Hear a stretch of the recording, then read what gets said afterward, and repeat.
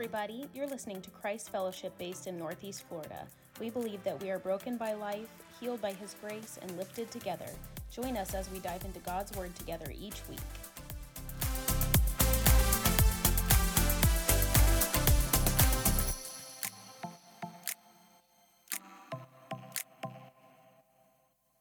The book of Zechariah, chapter 12. We'll just start in verse 1. Before we get into that,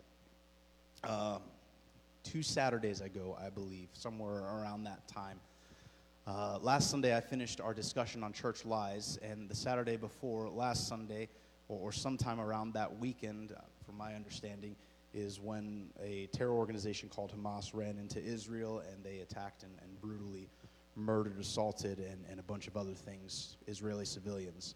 They did not attack an Israeli military base. They didn't attack anything that had weaponry or anything of the sort. It was merely an attack by terrorists looking to brutalize the people of Israel. Why am I bringing that up? The conversation around Israel is not a political one. It has nothing to do with politics. It has nothing to do with personal beliefs. It has nothing to do with any of the things that it has become nowadays. The reality is that according to the Bible, Israel is and still is the chosen people of God. Now, I'm going to go through a lot of things today, a lot of biblical references and history, and to the best of my ability in doing this, we will understand why it is so important to us as Christians that we honor Israel, that it is thankfully something the United States has decided to continue to stand with them. I will say that after I found out about this attack on Monday, I sat there waiting to find out what our current president would say, and I don't say that as anything against him. Just anytime something awful or atrocious happens to the country of Israel, my next question is, what's the United States going to do? The reason I wonder that is because right before we get to the end of everything, before everything is done and over with, it says that all nations of the world will align their armies against Israel. And I breathed a very heavy sigh of relief when I heard our current president go ahead and threaten anybody who would try and take advantage of the calamity Israel is going through. He sent a warship over to the closest coast in that area as a show of force, and I was very excited about that. That has nothing to do with whether I like him or whether I don't like him. If you don't like him, fine, he honored Israel. If you don't like Donald Trump, fine, he honored Israel.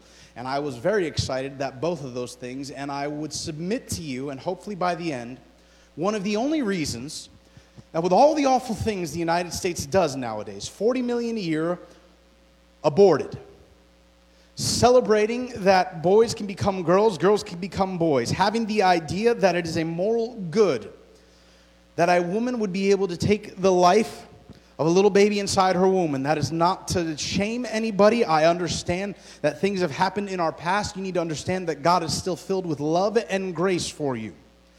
But our country has decided to align with some of the most heinous and unfortunate things against God, to the point that we've begun to take His name in vain, saying that God would consider it a good thing that a woman would have the opportunity to abort a child, that God would consider it a good thing that parents would affirm a confusing identity to their children, that parents would consider it a moral good to teach their children that there's no such thing as right and wrong, rather it is what is ever appropriate for how you feel. I consider that the only reason the United States still enjoys the blessings that we receive in this country from God is because we have yet to turn our back on Israel. And so simply let's go ahead and look at our future for just a moment. Zechariah chapter 12, verse 1, the burden of the word of the Lord against Israel. Thus says the Lord, who stretches out the heavens, lays the foundation of the earth, and forms the spirit of man within him. Behold, I will make Jerusalem, that is Israel, a cup of drunkenness to all the surrounding peoples when they lay siege against Judah and Jerusalem. And it shall happen in that day that I will make Jerusalem a very heavy stone for all peoples. All who would heave it away will surely be cut into pieces. Though all nations of the earth are gathered against it, in that day I will strike every horse with confusion, its rider with madness. I will open my eyes on the house of Judah, strike every house of the peoples with blindness. The governors of Judah will say in their heart, the inhabitants of Jerusalem are my strength in the Lord of hosts, their God. In that day oftentimes in the Bible refers to prophecy, referring to the finality of the end of days. I understand that many people have said we are about at the end of days. I understand they say we are just about at the tribulation, or maybe we're already in it. If you don't understand what that is, I will give you a brief synopsis of it. I leave it to you to begin to ask your own questions and to begin to study the end times. But it is simply this.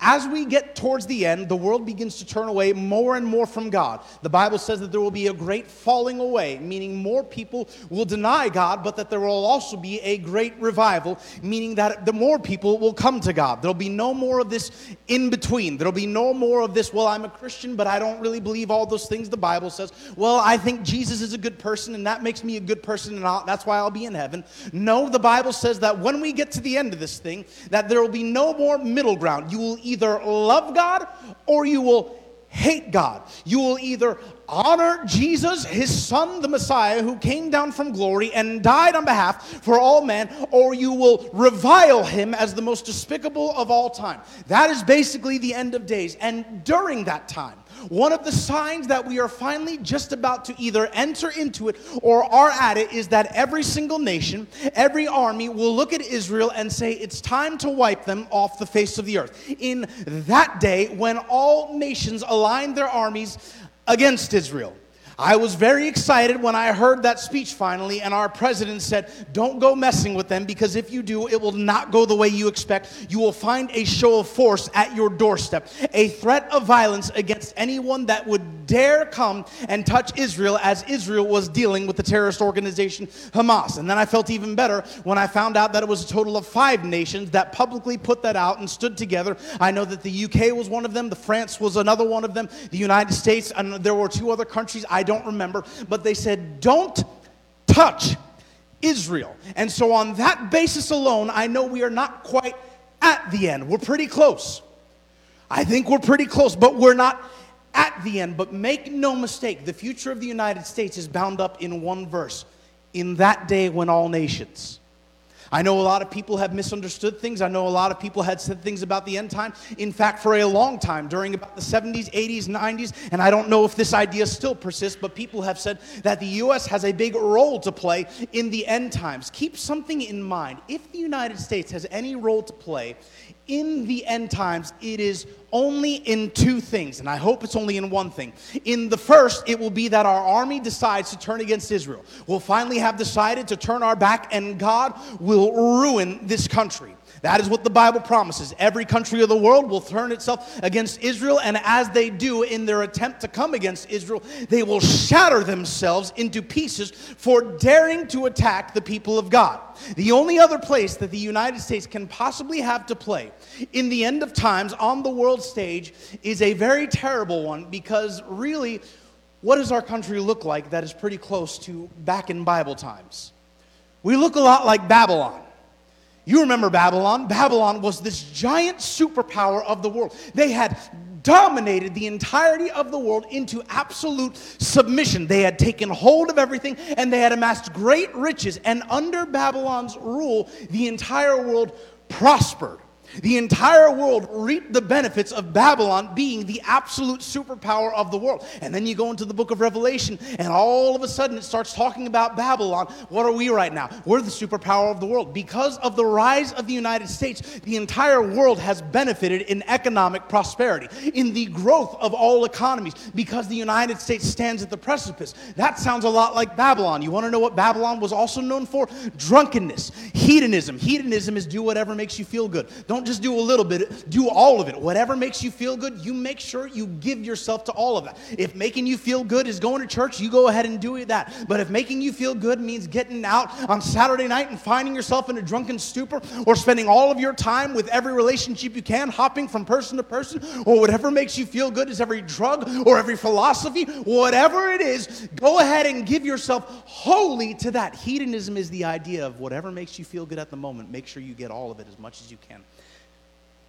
Doesn't that sound a lot like the United States? There is no right or wrong. That might be true for you, but that's not my truth. Here's what's true for me, as though truth has somehow become something malleable. In the Bible, in Revelation, you understand that Babylon is simply a whore that God rips to pieces. I really hope we're not Babylon. It's bad enough that all the armies of the world are going to align themselves against Israel. It's bad enough that the moment the United States decides as a mass to go ahead and say we are no longer for but against Israel, we no longer consider them an ally but an enemy. It is bad enough that in the day we do that, we have sentenced ourselves to death. And don't kid yourself, it's coming. God does not make promises or prophecies that do not come to pass. We will not have much longer until this country devolves into despising Israel as a whole. It's bad enough that that's going to happen, but God help us if also along with that we find out that we've just been Babylon all along, waiting for God to come in and to rip us to pieces. Preacher, I did not come to church today to be encouraged like this. I apologize. This is important. Trust me, I promise you we'll get to the important part at the end. We'll get to the good part at the end. I promise you we'll get to the part that encourages at the end. But the reason I am illustrating this right now is because we are so close to when God decides that he's going to come back. Now, I don't know what close means, but I know that we're 2,000 years closer now than when he left 2,000 years ago. I know that it might be another 1,000 years before he decides to come back. I know that it might not be until another 2,000 years before he decides to come back. I understand that, but it feels as though every day another country decides to add to itself hatred of Israel. It seems that every day another country adds itself to the list of countries that despise Israel, that actively come against Israel. Every day it seems like we get a little bit closer and a little bit closer, but we're not there yet. And so what does that mean for us? Well, while we've got some time, let's go ahead and enjoy some of the blessings that God promised to us when it comes to Israel. And I make this statement now, and I will justify it throughout the rest and what it means to us. Israel has always and is still now and has not been replaced as the chosen people of God. Non-negotiable.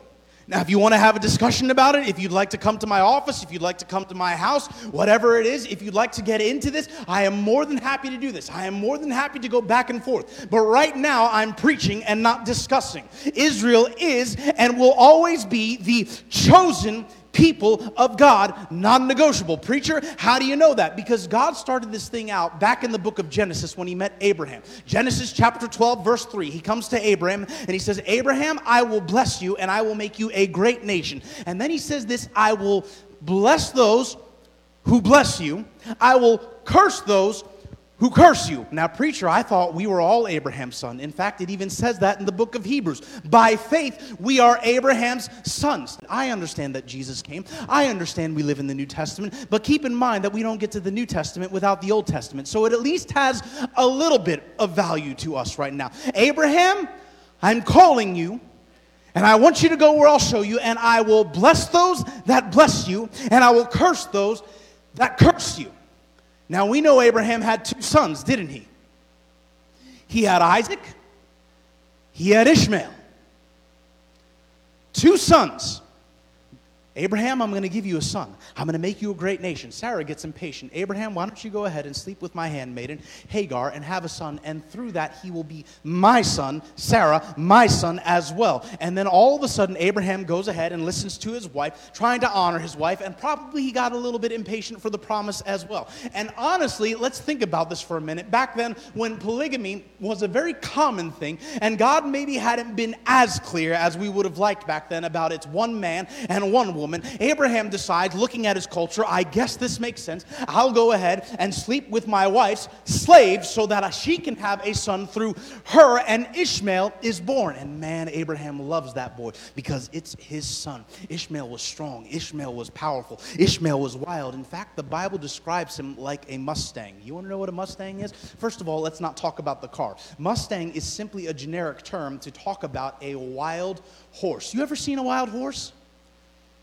You ever seen a healthy one? The way they run, it is though you can see every muscle and tendon flex as they sprint across the field. They are uncatchable. They are untenable. They are untamable. The difficulty in taming a wild horse is so beyond measure because almost the only way you can grab hold of a wild horse like that is to beat it into submission. They are untamable. And Ishmael was described as a wild horse. That's a pretty cool description to be given by the Bible, by the way. That is a powerful description. And Abraham loved this boy, and Ishmael loved his daddy, Abraham. They would go back and forth, and Abraham was probably so excited. I finally have a son. And even though it was Hagar's son, Sarah was probably excited. God has fulfilled his promise, and on and on. And then all of a sudden, God comes along and says, Abraham, you got impatient. That's not the son, Abraham. But it's my son, God. No, that's not the son. I said, Sarah will have a son. I didn't say based on the culture around you that you could go ahead and make a workaround so that all of a sudden Sarah gets a son. I said Sarah will be with child and she will have a son. You got impatient, Abraham, but I made a promise to you, and so I'm going to go ahead and follow through on that promise. Keep this in mind. God does not repent of his gifts or his calling. When he makes a promise, he will follow through on it. You wonder why we still have free will, even though our first decision against God was to eat a piece of fruit. Because once God gives a gift, he doesn't take it back. It might not work the same way if you're going ahead and rebelling against God, because he's the only one who knows how the gift works the best way. And so you might have been given a gift or a talent or a calling from God, and you're trying to make that thing work on your own outside of God, and it sort of works, but without God's instruction on how it works in its fullness, that thing's not going to look as well, but he does not take it away. And so God comes through on his promise. Now Isaac is born. And man, Abraham's excited, and Sarah has a son, and they're so excited, and they're going back and forth, and now you've got Ishmael and Isaac. And Abraham thinks, this is wonderful. I thought I was going to have no sons. Now I've got 2 sons. I understand I made a mistake, but God didn't tell me anything necessarily bad about Ishmael. And now I've got Ishmael, a bonus son, and I've got Isaac, the son of promise. This is fantastic. And all of a sudden you get to the book of Genesis chapter 21. Verse 8, and it says, Isaac came of age, which is about 8 years old back then. He's a little boy. It says Ishmael began to pick on him. Now that is a very nice term. That is a very kind term for what Ishmael was really doing. The words used there imply that Ishmael was maliciously bullying Isaac. That he would go out of his way to torment Isaac. That he would find ways to make Isaac miserable. It didn't matter too much before then because Ishmael was young, Isaac was young. It's just 2 little brothers fighting with each other. It happens all the time. Judah and Leo do that to each other all the time. Leo does something Judah doesn't like. Judah gets mad, screams at the top of his lungs. I have to go and play the referee, and I tell Leo, listen, Leo, you can't do that. Judah asks you to stop, and then Judah turns around and does the exact same thing he just got mad at Leo for. And now I've got to go back and Judah, you just got mad. And now I'm madder at Judah than I was at Leo because Judah just got Leo in trouble for doing something that Judah turned. They just were 2 little boys having fun, having at each other. You know how brothers are. They go back and forth. They butt heads. And in fact, they're boys. That's what boys do. Boys fight. Girls talk about each other behind their back. Boys fight and butt heads. Front on, butting heads, Isaac and Ishmael back and forth. And Abraham's just sitting back thinking, my boys, just loving each other as they're punching each other, pinching each other, stealing each other's toys, getting each other in trouble. And Abraham's just so happy. But then all of a sudden we see that Isaac comes of age. And Ishmael wasn't playing.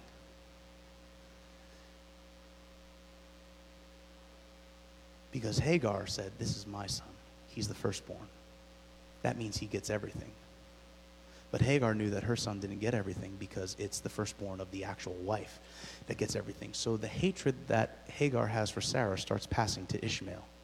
And Ishmael starts despising Isaac and taking it out on him. And Sarah gets angry because her boy is being picked on. And I would be angry too. The problem is they're both of Abraham's son. So Sarah goes and says, get rid of that boy of my slave now because I'm not going to share with him. Well, that's kind of a nice way to talk. It went from Abraham, sleep with my slave so I can have a son to love. It went from that to get rid of that slave's child because I'm not going to, you want to talk about a generational curse being started right then and there with favoritism.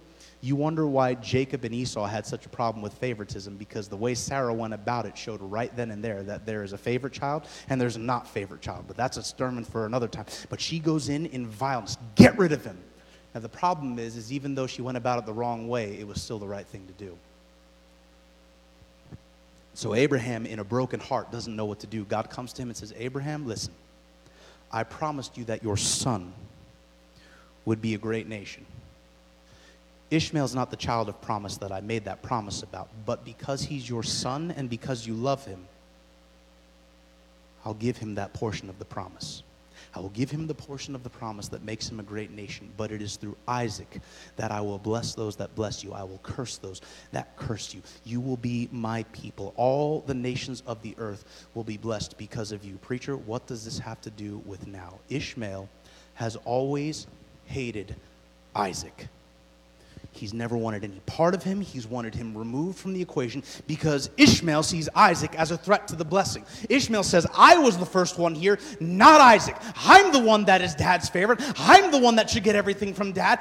I'm the child of promise, not Isaac. And Abraham has to make the decision then and there. Even though he made a mistake and got ahead of the promise of God, he now has to honor the promise of God and send Ishmael and Hagar away. Hagar on the brink of death. God comes to Hagar because keep something in mind. Hagar hasn't sinned right now. She hasn't done anything wrong. I understand that she was probably reviling Sarah, and that is a sin. But when it comes down to it, the difference between her and Sarah is very minuscule besides the fact of their names. And Hagar is going out with her son, and she doesn't know what to do. She's been deserted by her family, and God comes to her and provides an oasis for her. See, keep something in mind. Just because God didn't make Ishmael the son of promise does not mean that God was just going to execute him then and there. God does not punish a sin that does not exist. You ever heard this argument? Let's go back in time and kill Hitler before he was old enough to do anything. You can't do that. That's immoral. You want to know why? It doesn't matter that you know what he's going to do in the future. You cannot punish him for something that has not happened yet. You cannot execute a child, Adolf Hitler, in view of what he will be as an adult, because then you are executing a child who has done no wrong, despite there is wrong coming down the line. So God does not punish Ishmael for what his nation will become. But Ishmael has always hated Isaac, because Isaac gets the promise and Ishmael doesn't. Isaac got to stay in the house of Abraham, and Ishmael was sent away. You want to know who Ishmael is today? Iran. Egypt. Iraq. You want to know how I know? Hagar was an Egyptian. Hagar was a descendant of Egypt. Now you've got Egypt. There's where Ishmael comes from. And then you've got Abraham, the originator. And now all of a sudden you have Iran, Iraq. You have all of it. Isn't it interesting that every country that directly surrounds Israel despises it? And they can't give you any other reason than it's our land. That's our land. It's not their land. It's the same argument Abraham created back when he got ahead the promise of God and made Ishmael before he made Isaac. It is still the same conflict today as it was back when God first made the promise to Abraham. I will bless those who bless you. I will curse those who curse you. And there is nowhere where Ishmael will stop hating Isaac. Now that does not mean they are irredeemable. Please do not misunderstand. Jesus Christ died for one and died for all. Ishmael is still redeemable. And God does not ignore the rest of everything just because he has said, Israel is my chosen people. Preacher, you haven't told us how Israel is. You've told us how Abraham is, and we're Abraham's sons, and we're Abraham's daughters. Stick with me a little bit. Before I get to that, keep something in mind. Just because God chooses a people, just because God says, you will be my special people, holy unto me, does not mean that he rejects the rest of the world. I like Isaiah. Isaiah's got some of my favorite prophecies in it. Isaiah's got some of the most beautiful poetic things. Outside of Psalms, I think Isaiah has some of the best ways of phrasing words. In the year that King Uzziah died, I saw the Lord high and lifted up, and the glory of God was surrounding the earth. And around the throne I saw 6 angels with 6 wings, and they were circling the throne. With 2 they covered their face, with 2 they covered their feet, with 2 they flew around the throne, screaming, Holy, holy, holy is the Lord God Almighty. The earth is filled of his glory. And I looked upon him, and I said, Woe is me, for I am an unclean man, filled around unclean people with unclean lips. And before I died, God sent one of the seraphim circling around the throne, told him to take a coal and come and sanctify my lips. If there has ever been such a beautiful explanation of how God will stop the natural order of creation to take care of one of his children, it's in Isaiah. Isaiah has some of the most beautiful prose and poetry when God is communicating with his people. And in the book of Isaiah chapter 19, verse 24, God writes these words. In those days, Israel will be a party of 3. Egypt, Assyria, and Israel. Egypt, my people. Assyria, my handiwork. Israel my inheritance. Preacher, what does that have to do with anything? That's just a very nice way where God's talking about other countries. Keep something in mind. Isaiah is born way after the Exodus. You remember that. We've got those nice old videos. I think it was James Earl Jones. Or no, it wasn't James Earl Jones. It was Yul Brynner. That's who it was. Back in the book, in the movie The Exodus, where he's over there and they're building all the pyramids in Egypt and the Israelis are building all the pyramids. I don't know if that's how they were built, but it's a really nice idea where you've got him coming down from the mountain with the 10 Commandments and he makes those great words. So let it be written.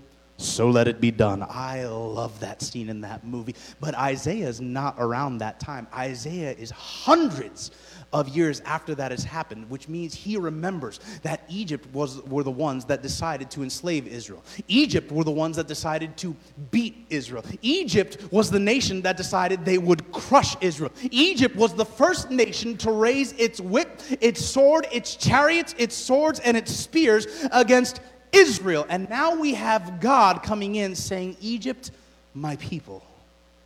Wait a minute, God, they're the ones that tried to kill us. They're the ones that the only reason they decided to enslave us is because we were getting too big in the family. They didn't like that we were really successful in everything we did. And so out of jealousy, they took over us and subdued us. And you have the audacity, God, to say that Egypt is your people. Egypt, my people. Assyria, my handiwork. What's handiwork? Handiwork is when you do something that you're so proud of that you're not just going to go ahead and keep it in a glass case.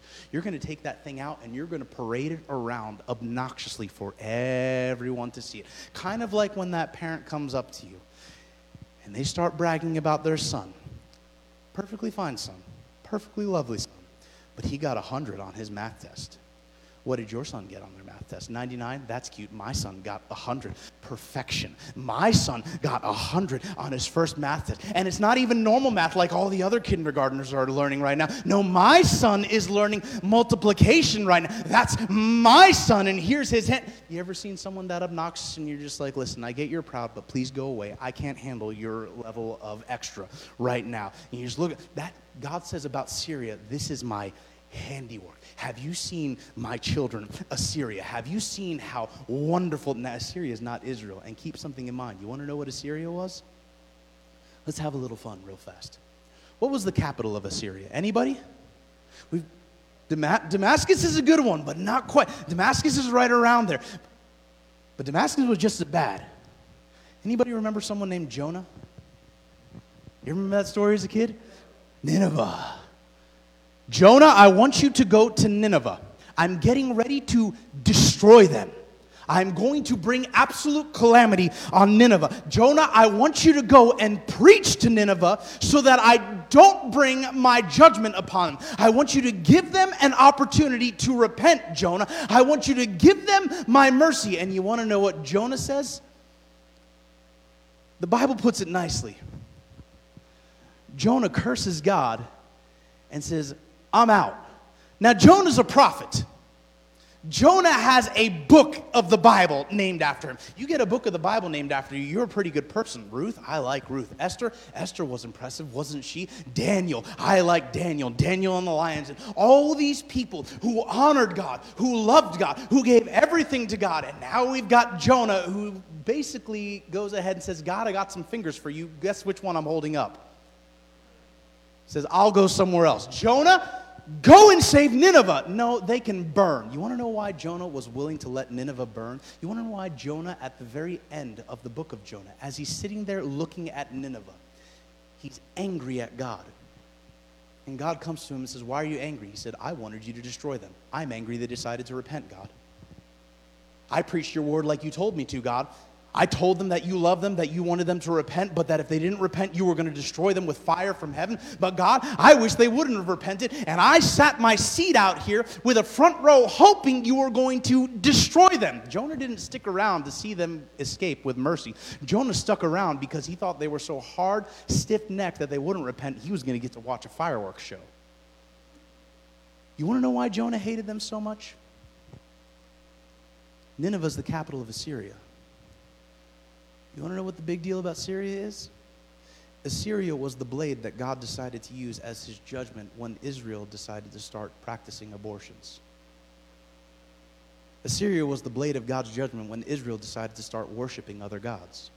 Assyria was the blade of God's judgment that came in and shattered the kingdom of Israel. The Israeli captivity does not happen without Assyria.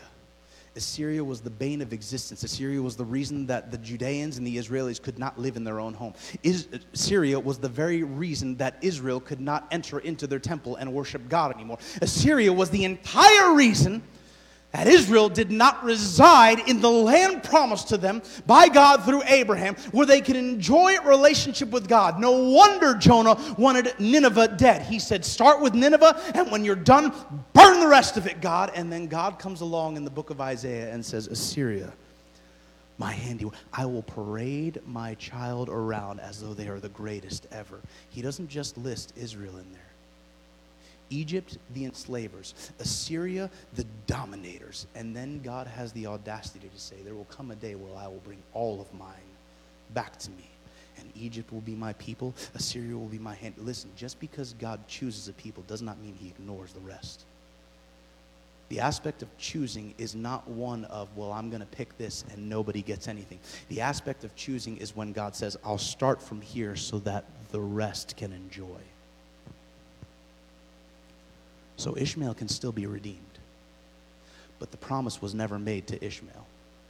And let's go even a little further. A lot of people say, okay, well, the promise wasn't made to Ishmael. That's fine. Let's go ahead. And then you have Islam come in and say, no, we're the child of promise. We're the ones that go ahead and get to bring this to the world. It's not Isaac, and back and forth and back and forth and back and forth. You want to know why that whole thing falls apart? Because Israel has Jehovah and Islam has Allah, and they're not the same God. I know people try and make the argument, well, it's just a different name for the same God. That's all it is. It's like when I say God or Jesus or the Holy Spirit, it's all God. No, they are not. You have Jehovah and you have Allah. You have Jehovah, the God of the Jews, and the God of all creation, the God who sits unopposed, unchallenged on the throne for all eternity. And then you have Allah, a poser to the throne, one who is a pretender, the position of Almighty God. Here's the difference between Allah and Jehovah. I understand that if you go back into the Old Testament, you're going to see a lot of bloodshed, a lot of it commanded by God. But keep something in mind. The tone of the entirety of the Bible from Jehovah is that he demands redemption through either relationship or rejection at the foot of a cross. When it comes to Jehovah, he leads you to the foot of a cross where he sacrificed his own son on my behalf and your behalf and says, accept me or reject me. That is not a threat of violence. That is not a threat that you will die. It is simply a matter of fact. Will you be with me or will you leave me? We get the conversation of hell so confused. We say, well, God will judge you and sentence you to hell. No, we choose to be separate from God. God says, will you accept my son or will you reject him? At the feet of a cross where blood is running, not my blood, not your blood, but the blood of a Savior who came and died on my behalf, Jehovah says, will you accept my son or will you reject him? Here's the difference. Allah says, at the tip of a blade, your blood will be spilled. Convert or die. In both cases, blood is being spilled. In Allah's case, your blood is spilled if you don't convert. In Jehovah's case, his blood was spilled so that I have an opportunity to be with him. It's not the same God. It's not just a different name for the same God. It's not that they're the same Bible just written from different perspectives. No, you have the Bible that is in worship of Jehovah that speaks of the coming of Jesus Christ in the flesh incarnate in the New Testament, and you have the Quran, which is filled with nothing but bloodshed. I understand there's a lot of nice poetry in the Quran. I understand there's a lot of nice prose. I understand there's a lot of nice peaceful things in the Quran. That's fine. But it is nothing more than a book that is used to propagate doctrine and dogma and bigotry for the purpose of bloodshed. I make no arguments about that, and I make no words mixing it up or making any excuses from it. And again, if you want to have a discussion, that's fine. But right now, it's 1 and about 50, so I can't go ahead and discuss. All I can do is preach. Let's get some coffee sometime or some tea sometime, and we'll discuss. And I'll show you that there's a God that loves you named Jehovah, and there's a devil that despises you named Allah. One wants your better, one wants your destruction. The promise to Abraham. The promise echoed again in the book of Exodus, chapter 6, verse 7, where God is talking to Moses and says, go and set my people free, and I will be their God, and they will be my people, a holy nation, sanctified unto me, set apart. Preacher, all that's Old Testament. You're right. All of it is Old Testament. We're living in the New Testament. You're right. We are living in the New Testament. Preacher, Jesus came, and when he came, it was once and for all. You are correct. It was once and for all. But keep something in mind. In the New Testament, it says, "For I am not ashamed of the gospel of Christ." I believe it is the book of Romans, chapter 11, verse 29, where Paul says, "For I am not ashamed of the gospel of Christ, for it is the power unto salvation first for the Jew." First for the Jew. You want to know what the Jews are? The Israelis. You want to know what the Israelis are? All those people we've just been talking about in the Old Testament. New Testament words, by the way. New Testament words. The power of God unto salvation first for the Jew. Then for the Greek. By the way, if you're not a Jew, you're a Greek. So that's us. It's not God is picking favorites. It's God says, I'm going to start where I started, so that it gets out to everything else. Well, preacher, the only thing that gets you into heaven, the only thing that gives you a relationship with God, the only thing that redeems you, the only qualification, the only thing that is the subject or the discussion for whether or not you are saved or not saved, whether you are dead in sin or trespasses or alive in Christ, there is one thing, and it's the blood of Jesus. You are correct. Israel does not get a free pass into heaven if they reject Messiah. Israel does not get a free pass, but it does not negate their chosenness. It does not negate the promise of God where he says, I will bless those that bless you. I will curse those who curse you. There has been a terrible doctrine floating around the United States in the doctrine that when you become a Christian, it's Christians that replace the Jews. That's not true at all. The Bible says that we were grafted in the vine. For those of you who are arborists or you like to garden, you understand what I'm saying when I say grafted. But let me explain to you, for those of you who know nothing about trees or plants, myself included, I actually had to study this. I did not like it. I had to read things. You want to know what it is to graft something? Let me do a little bit of what I do know. Medical. And the only reason I know a little bit about medical is not because I'm a student of medicine, but because I have a wife who is a student of medicine who tries to keep me alive. That's it. You ever heard of a skin graft? Where part of the body is so destroyed that they go to a healthy part of the body and they slice away some of the healthy part of the body. And they graft it, they weave it, they sew it, they attach it to the broken part of the body, so that over time what ends up happening is the brokenness disappears and it looks as though it was never there. When the Bible says we were grafted into the vine, what it's talking about is an olive tree. You want to know what's really cool about olive trees? If one breaks and it splits, normally that kills a tree, doesn't it? If we go out and we see a palm tree right now that's been split in half, that thing's dead. Got to cut it all the way down to the base, and maybe some life will come back out of whatever's left or before the split happens. You ever go out to an oak tree or a pine tree? If that thing is split, it is dead. Burn it, tear it up, turn it into lumber, tinder, something, make use of it somehow. Olive trees, when those things get shattered, you know what you do? You go and find a random olive tree, and you healthfully take a branch off of it. And you go back to the broken olive tree, and you take that healthy branch, and you place it into the area that's broken.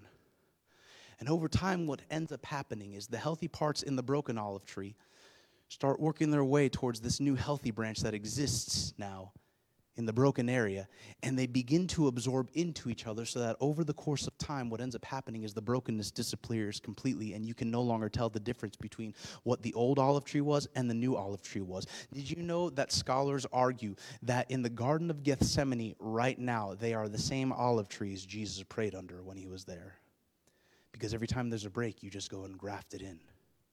Every time there's something broken, you just go. Every time there's a bad branch, you rip it off, you tear it off, and then you go and get a healthy branch from somewhere, and you graft it in. When Paul is talking about grafting in, what he's saying is Jesus is the base. And before we were a part of him, we were just out there wandering. But when we become saved, what Jesus ends up doing is he ends up grabbing us, even though we are nothing like him. And he slowly begins to graft us in, so that over the course of time, what ends up happening is you can't tell the difference from where Jesus starts and I begin. That's the story of how Jesus brings us so close to him. And he begins to feed us nutrients as the base of the tree. That's why it says, if you abide in me, you will have life. Because the minute you cut a branch off from the root, it dies. But he says, I can take this thing and I can graft it in. Preacher, what's that have to do with the Jews? Did you know that Jesus is a Jew? Did you know he was born a Jew? Did you know that when he started out, he was speaking almost exclusively to Jews? Did you know that the way he presents the entirety of the gospel starts out from the Old Testament when he gives you the basis? In fact, when he quotes those words in the New Testament, he says, the Spirit of the Lord is upon me because he has anointed me to preach good news, to bind up the brokenhearted, to heal the lame, to set the captive free, to open deaf ears, to open blind eyes. All of that was spoken from the prophet Isaiah. Jesus merely quotes the words and then follows it up with the new word of God by saying, today, in your hearing, this verse is fulfilled. That's all he had. He says, it was spoken, now it's happening. It was promised, here's the promise coming to fruition. That's all everything that you want in the New Testament, you don't get unless you justify the Old Testament. Everything you want in the New Testament where God comes and says, I will place my heart in their hearts. I will place my spirit in their spirit. I will give them the ability to be my witnesses. I will give them the ability to have power. Not just power to go out and do amazing things, but power to live in such a way that they don't have to sin, that they're no longer obligated, that when chaos seems to be consuming their life, that when everything seems to be destroying around them, they're able to stand firm. Not because they're a good person, not because they are able to do great things, but because I reside in the depths of their heart. All those things find their epicenter, their birth in the Old Testament. You don't get the new without the old. We are in error when we say Old Testament and New Testament because really it's just a single testament of Jesus Christ. Jesus was a Jew when he put on humanity. Fully man, fully God.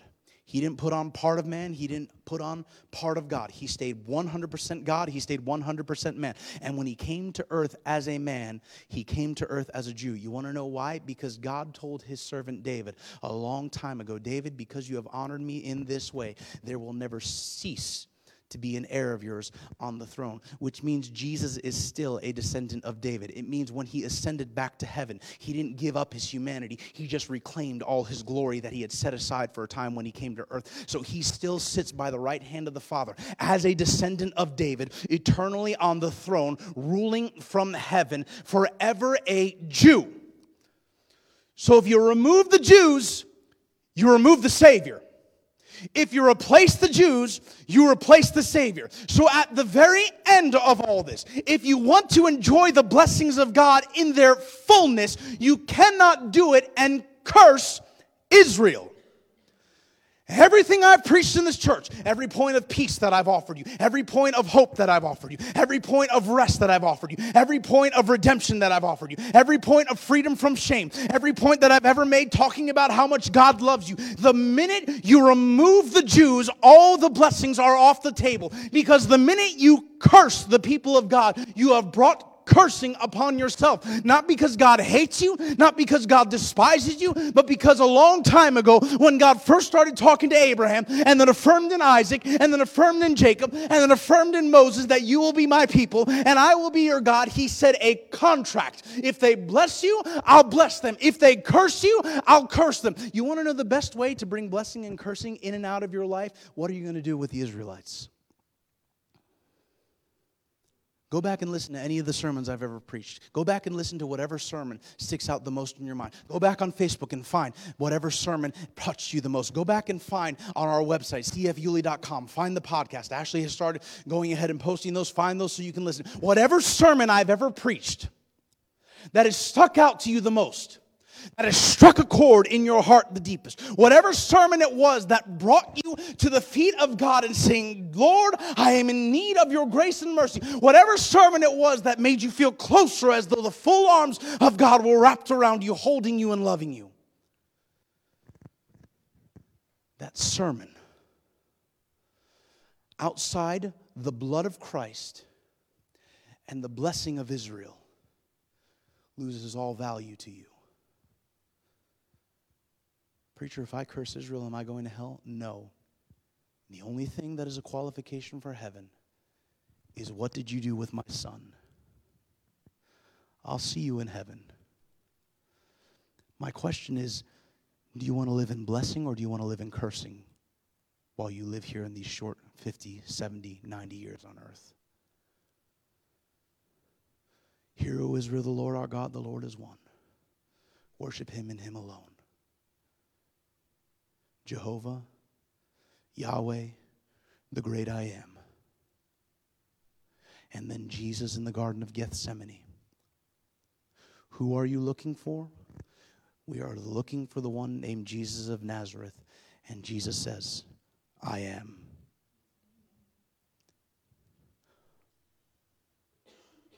The Redeemer of all mankind. The one who stepped down from glory and was willing to put on flesh. The one who said, I'll learn what it is to be hungry.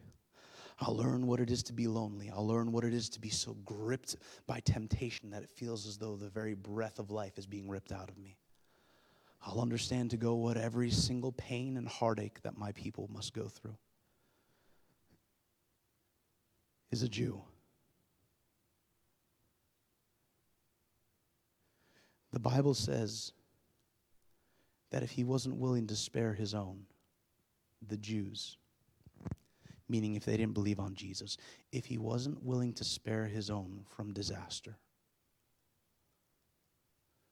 what makes us think that just because we believed on him, that if we then reject him, he'll treat us any differently?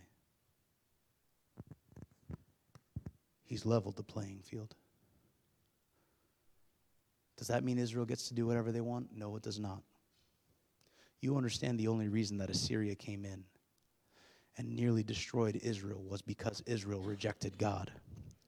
In fact, if you go to the book of 2 Chronicles, chapter 7, read from verse 13 and on. Solomon has just built the temple. It's finally constructed. God has actually come into the temple.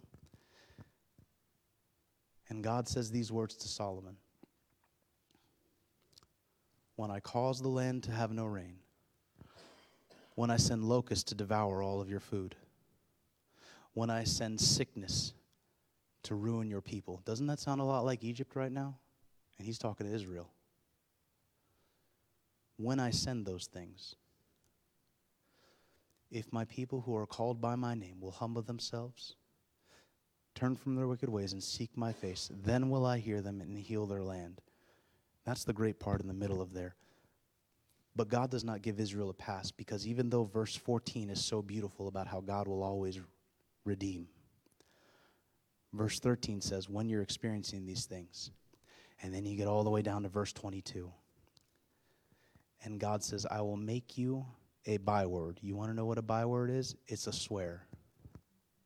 He says, you who are my chosen people, I will curse you so harshly that you will become nothing more than a swear in people's mouths. And when people ask, how did this nation that was so prosperous become so desolate? Everyone will say, because they forsook the Lord their God. Make no mistake, God's always about God. It's just that when I make sure I'm about what he's about, I suddenly get to enjoy his blessings. So even if Israel were ever to do something that is sinful, God says, let him handle the judgment.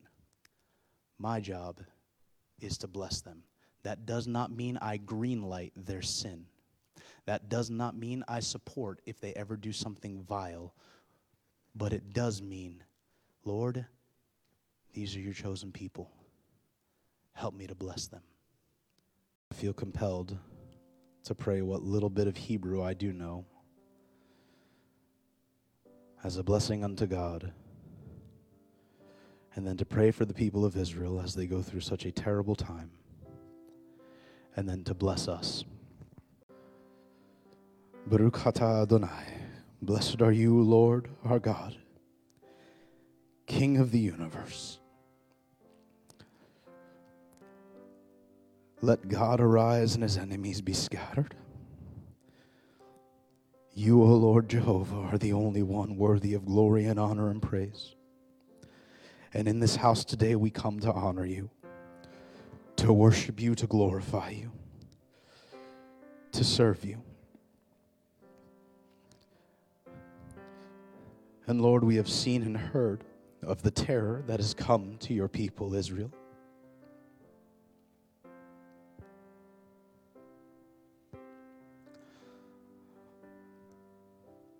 Father, all loss of life is devastating. But may you be vengeance upon the enemies of Israel that wish to destroy your people. May you go before Israel like a fire and consume their enemies. May you guard your daughter Jerusalem. May you bring comfort and peace to the mothers who are weeping over their lost children.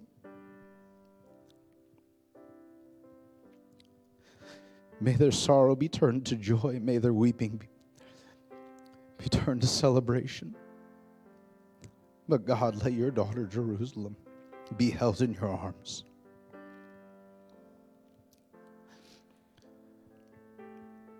And Lord, we come to you by the blood of your Son, Jesus. We place our faith, our hope, our trust in his death and his resurrection, in his ascension and his coming. Were it not for the blood of your Son, all of us would still be drifting away with no hope in this chaotic and painful and merciless world.